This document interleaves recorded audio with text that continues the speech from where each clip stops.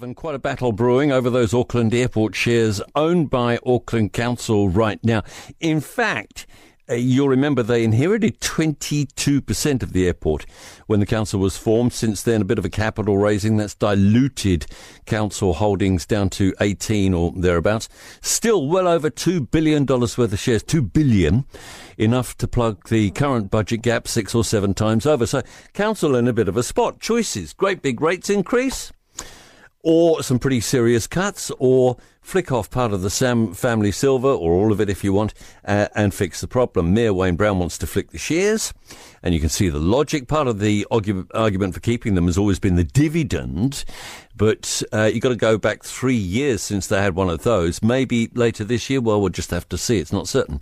Until recently, the shares also brought a couple of seats on the board, something the Super City decided not to take up, not an irreversible move if you hold the shares. So should local bodies be involved in business activity by and large? Well, of course, the answer to that is definitely no, nor should any government department, with a few exceptions.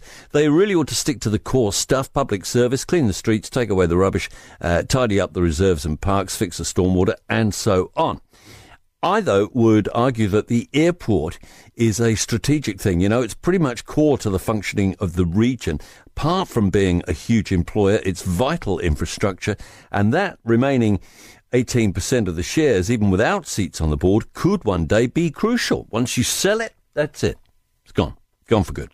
And given the way the council runs its affairs, that big nest egg will also be gone in a couple of years. So selling the shares, yeah, quick, but only temporary solution to a long-standing and very deep-rooted problem.